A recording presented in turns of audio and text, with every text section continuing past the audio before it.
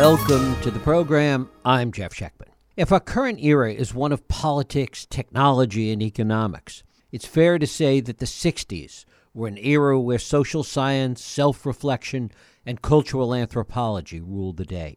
And if places like Stanford and MIT are the intellectual hubs of our day, Harvard was the intellectual hub of the 1960s. Nowhere was that more true than in Harvard's Department of Social Relations, where figures like Timothy Leary, Ram Dass, and Ted Kaczynski were part of a faculty that was the epicenter of its time. Today, Harvard is restarting psilocybin research and introducing a new Center for Neuroscience of Psychedelics at Mass General. So it's a good time to look back at the antecedents of this current effort. And we're going to do it with my guest today, Patrick Schmidt. Patrick is currently an attorney in Washington. He's a graduate of Harvard, Georgetown, and Johns Hopkins, and has done extensive research over the years on Harvard's Department of Social Relations. He writes about it in his new book, Harvard's Quixotic Pursuit of a New Science, The Rise and Fall of the Department of Social Relations. It is my pleasure to welcome Patrick Schmidt here to the program. Patrick, thanks so much for joining us. Well, thank you for having me. Well, it's a delight to have you here. Tell us a little bit about the origins of Harvard's Department of Social Relations. How did it originally come together, and what was its original mission?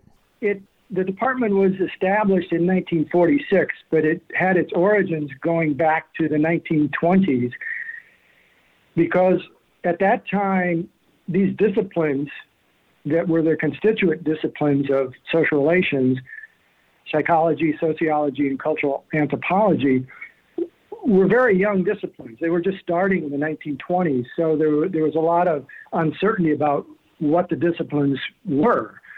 And this was particularly true in psychology. The psychology at that time was ruled by experimental psychologists, behavioral psychologists, if you will. The one example that your listeners might recognize is B.F. Skinner, the famous behavioral psychologist. And they wanted to make psychology a science. They believed that you could only study what you could measure, what you could observe, as opposed to the interior mind. If someone had a phobia, if they had some other issue, that was off the table. That was not part of psychology, which today we find extraordinary because that's what we think of as psychology. So, and then drop into this atmosphere at Harvard, all of a sudden psychoanalytic thought arrives in the form of Freud and Jung. And there were a couple of psychologists at Harvard that were very interested in this, thought it was very important to incorporate this in their studies. And it caused a huge divide in the psychology department at Harvard. The experimentalists wanted nothing to do with this. They thought this was sort of a cult or some mysticism and wanted nothing to do with it. It caused a huge headache for Harvard because these psychologists weren't even speaking to one another in a relatively small department. Cultural anthropology was also starting as a subdiscipline of anthropology, which previously had been an archaeology oriented discipline. And there was one anthropologist at Harvard, Clyde Kluckhohn, who wanted to incorporate Freudian psychology in his study of the Navajo Indians. This caused problems in the anthropology department. Sociology, likewise, was a very uncertain young discipline. And one of its leading lights, Talcott Parsons, wanted to incorporate Freudian psychology, but also was interested in newer theorists in sociology, such as Durkheim and Weber. So these three disciplines were having a lot of fights and arguments about what the disciplines were. And these group of four professors at Harvard started meeting. Two from psychology, one from sociology, and Clyde Kluckhohn, who I mentioned, from anthropology. They started having sort of secret meetings to map out a new department, a new discipline, a new science even. And it was going to be interdisciplinary. It was going to involve all their disciplines, and it was going to include Freud and Jung and others. And they wanted to break from the traditional disciplines. So that was going on at Harvard. And then these psychologists, sociologists, anthropologists got their big break in World War II. Because in World War II, the government started hiring psychologists, sociologists, and cultural anthropologists to study all sorts of things: the morale of our enemies, the morale of our own troops, how it could be improved, very pedestrian topics such as, well, how can you sell more war bonds? And all of a sudden, what had been very sleepy disciplines became Cinderellas at the ball. They were invited to Washington to contribute, and the other aspect of this is they were doing it without the distinctions of the departments. They were doing it all together in an interdisciplinary fashion. And when the war ended, they wanted to keep this. They said, well, why? We don't really need these artificial distinctions between and among the departments. We'd like to continue that in academia, and it sort of fits with what we were trying to do at Harvard before the war. So this was all coming together for this group. You had the fights that causing great headaches for the Harvard administration, but you also had this new approach that was developing and given credence through the research that was conducted in World War II. And finally, in 1946, this group of professors convinced Harvard to create this new department for them. And it was largely championed by Talcott Parsons, a very famous sociologist at the time, but he was what I call the intellectual ringleader of this group. And so there was a lot of ferment after World War II in the social sciences, and as you mentioned in the introduction, Harvard was at the epicenter of this, what I call exaggerated expectations for social sciences. So that's what really all came together, and in 1946, Harvard did indeed create this department. And talk about the faculty and the way some of these people that are now famous or infamous, I guess, became part of the faculty. Well, one of the most infamous, you mentioned Timothy Leary. He joined the department in 1959. He was a mainstream psychologist at the time, a clinical psychologist, interested in studying and helping people in everyday situations. I mean, he was not doing abstract sort of research. He was brought to Harvard by David McClellan, another very well-known psychologist. And McClellan felt that Harvard needed, the clinical psychology program needed something to get it going. And so he found Timothy Leary and thought Leary could do that, although Leary did get things going, not quite in the way that McClellan wanted. And so Leary joined the faculty as a lecturer in 1959. That summer, after he started at Harvard, he went down to Mexico and he tried the magic mushroom for the first time. And this was a revelation to him. He considered it a religious experience. He believed that this was the future of psychology and of helping mankind. So when he returned to Harvard, he began the psilocybin project, although he later started calling it the psychedelic project. And once it really sort of took off, he had three different aspects of this research, but basically it was giving the synthetic drug psilocybin because it was impractical to give the mushroom to people. So that didn't work. So Leary found the drug company Sandoz, who was making the synthetic substance, and he wrote a letter to Sandoz on Harvard Stationery saying, hey, could I get some of this for my research? That's really all he said. And they sent him a huge supply, and with nothing more than, well, let us know how it goes. So it was quite an unscientific exchange. And he was off and running. Then he had this huge supply of psilocybin in the form of these, tablets. And he was joined in this effort by a professor who was already at Harvard studying personality psychology, clinical psychology, and that was Richard Alpert. Richard Alpert later became known as Ram Dass, became a spiritual leader of the counterculture, and wrote a famous book called Be Here Now. So the two of them joined forces to do this research, and it became quite controversial because they were giving drugs in the experiments, they were giving drugs outside the experiments to graduate students, undergraduates. The administration became alarmed, and the other psychologists in the department became alarmed. They felt that Leary and Alpert were not doing the research in a rigorous scientific manner.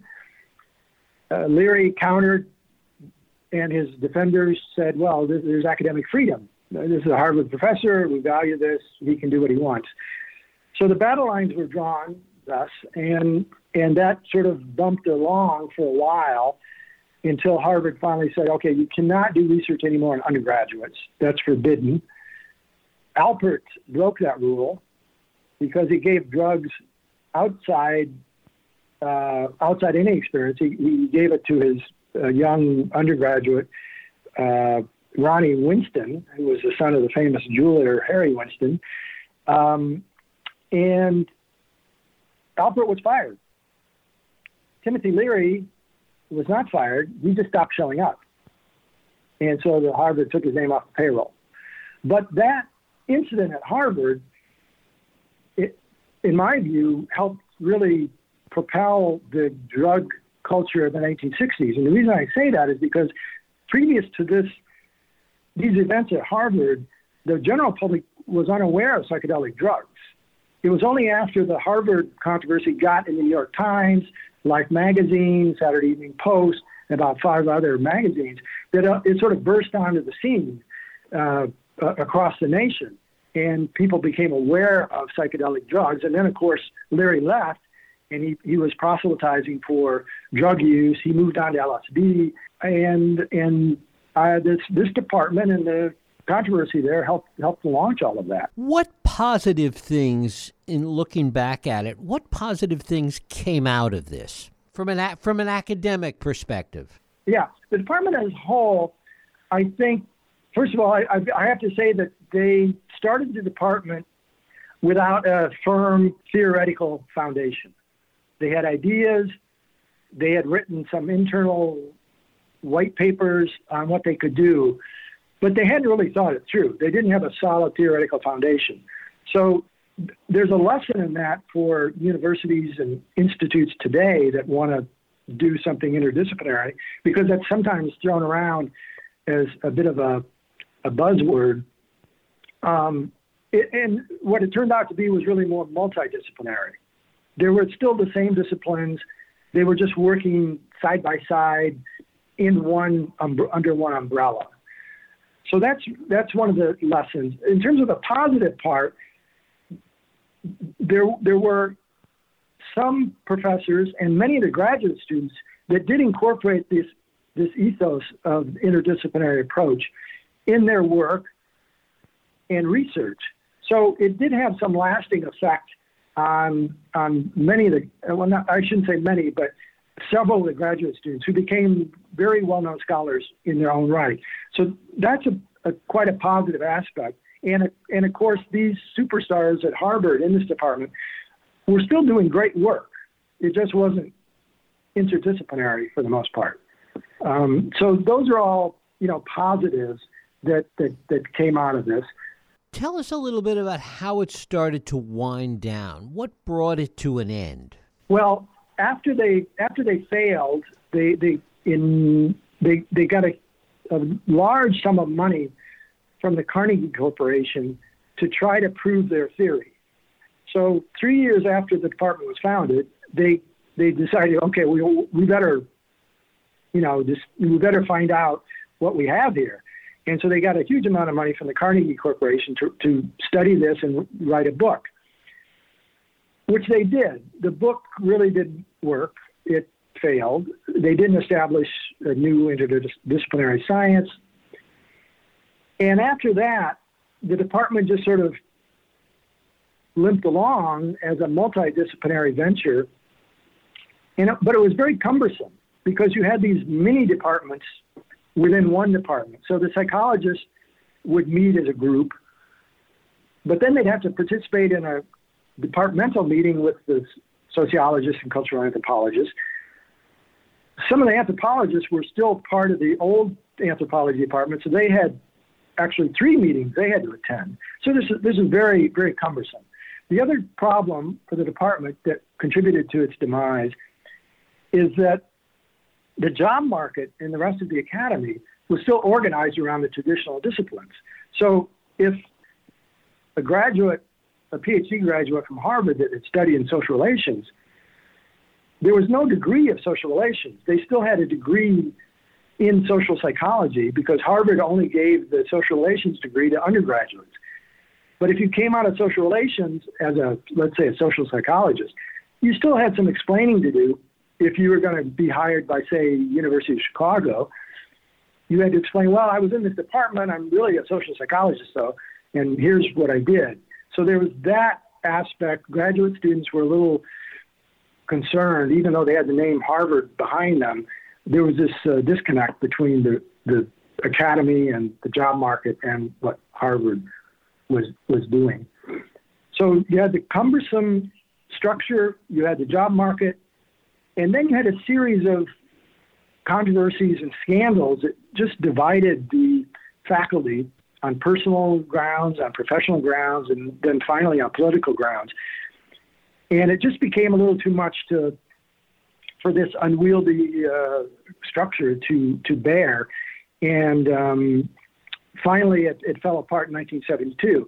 And I can speak to the incidents. One of the incidents was the Leary episode, because that divided the faculty. And people started to mistrust one another, the faculty members. And that sort of snowballed, and it became a bigger problem with the controversy around a course that had been infiltrated by the Students for the Democratic Society in 1968 and 1969. That was really one of the final straws in dividing this faculty, giving it a black eye, not only within Harvard, but outside of Harvard, just like the Leary episode did. And those cumulative effects of those things really, finally, the sociologists got fed up and said, we're out of here. We want our own department. And Harvard said, okay, this has been a good run, but it's over. And they took the social psychologists and clinical psychologists and put them back with B.F. Skinner and his group. Sociologists had their own department, and the cultural anthropologists went back to the archaeologically oriented anthropology department. How did you personally get so interested in this department and its history? Well, as an undergraduate at Harvard, I became interested in history of science, and I did an independent study on the history of psychology at Harvard, which had a very interesting evolution. It was really William James promoted psychology. It came out of the philosophy department at Harvard.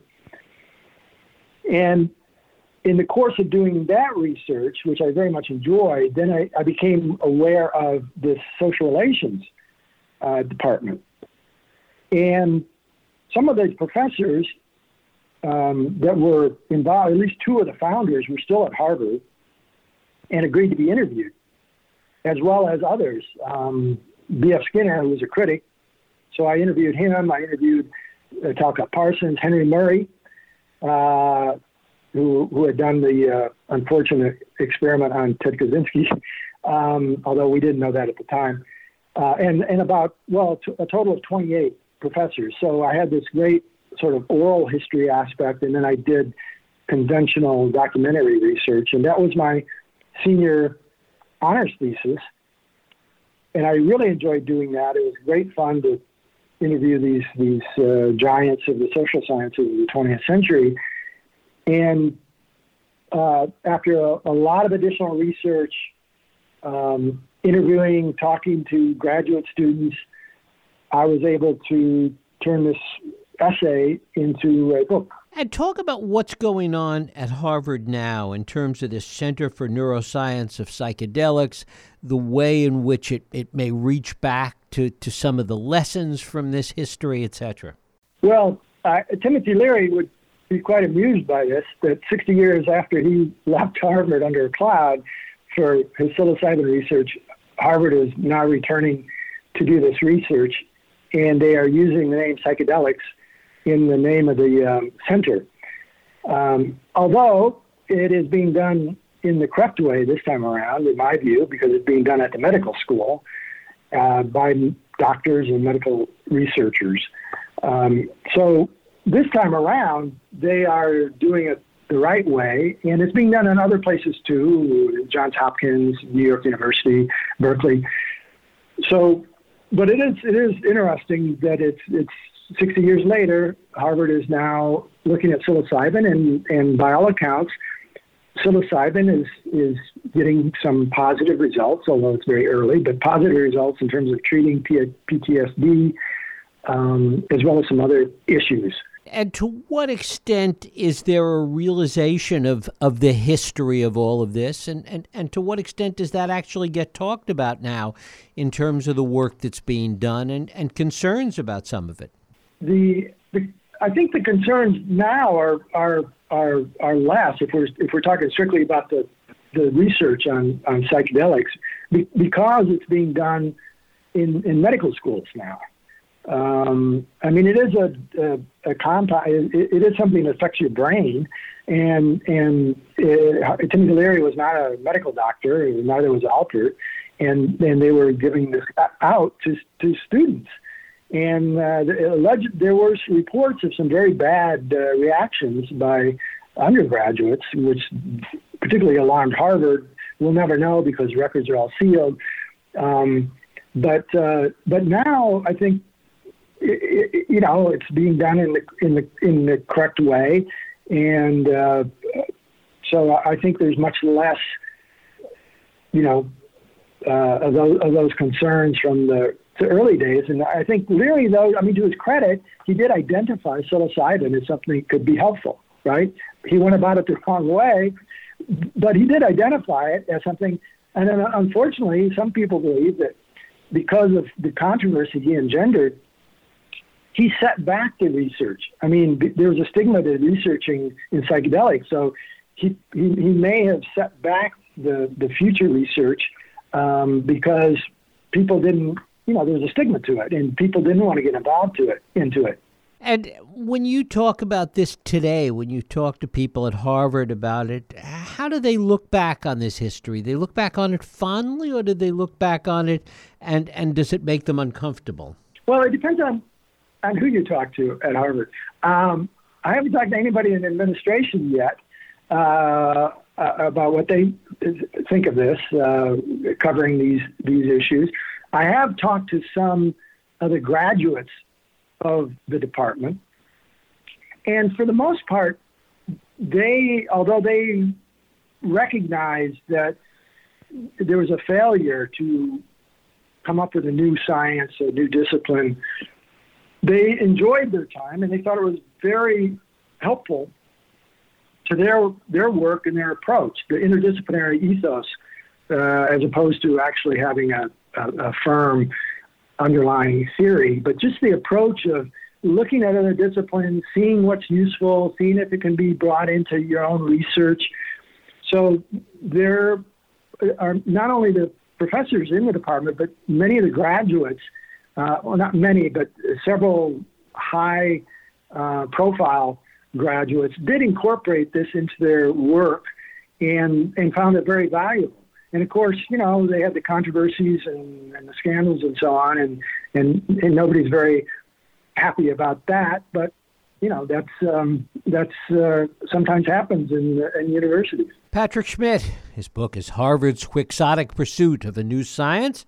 Patrick, I thank you so much for spending time with us. Jeff, thank you. It's a great pleasure. Thank you.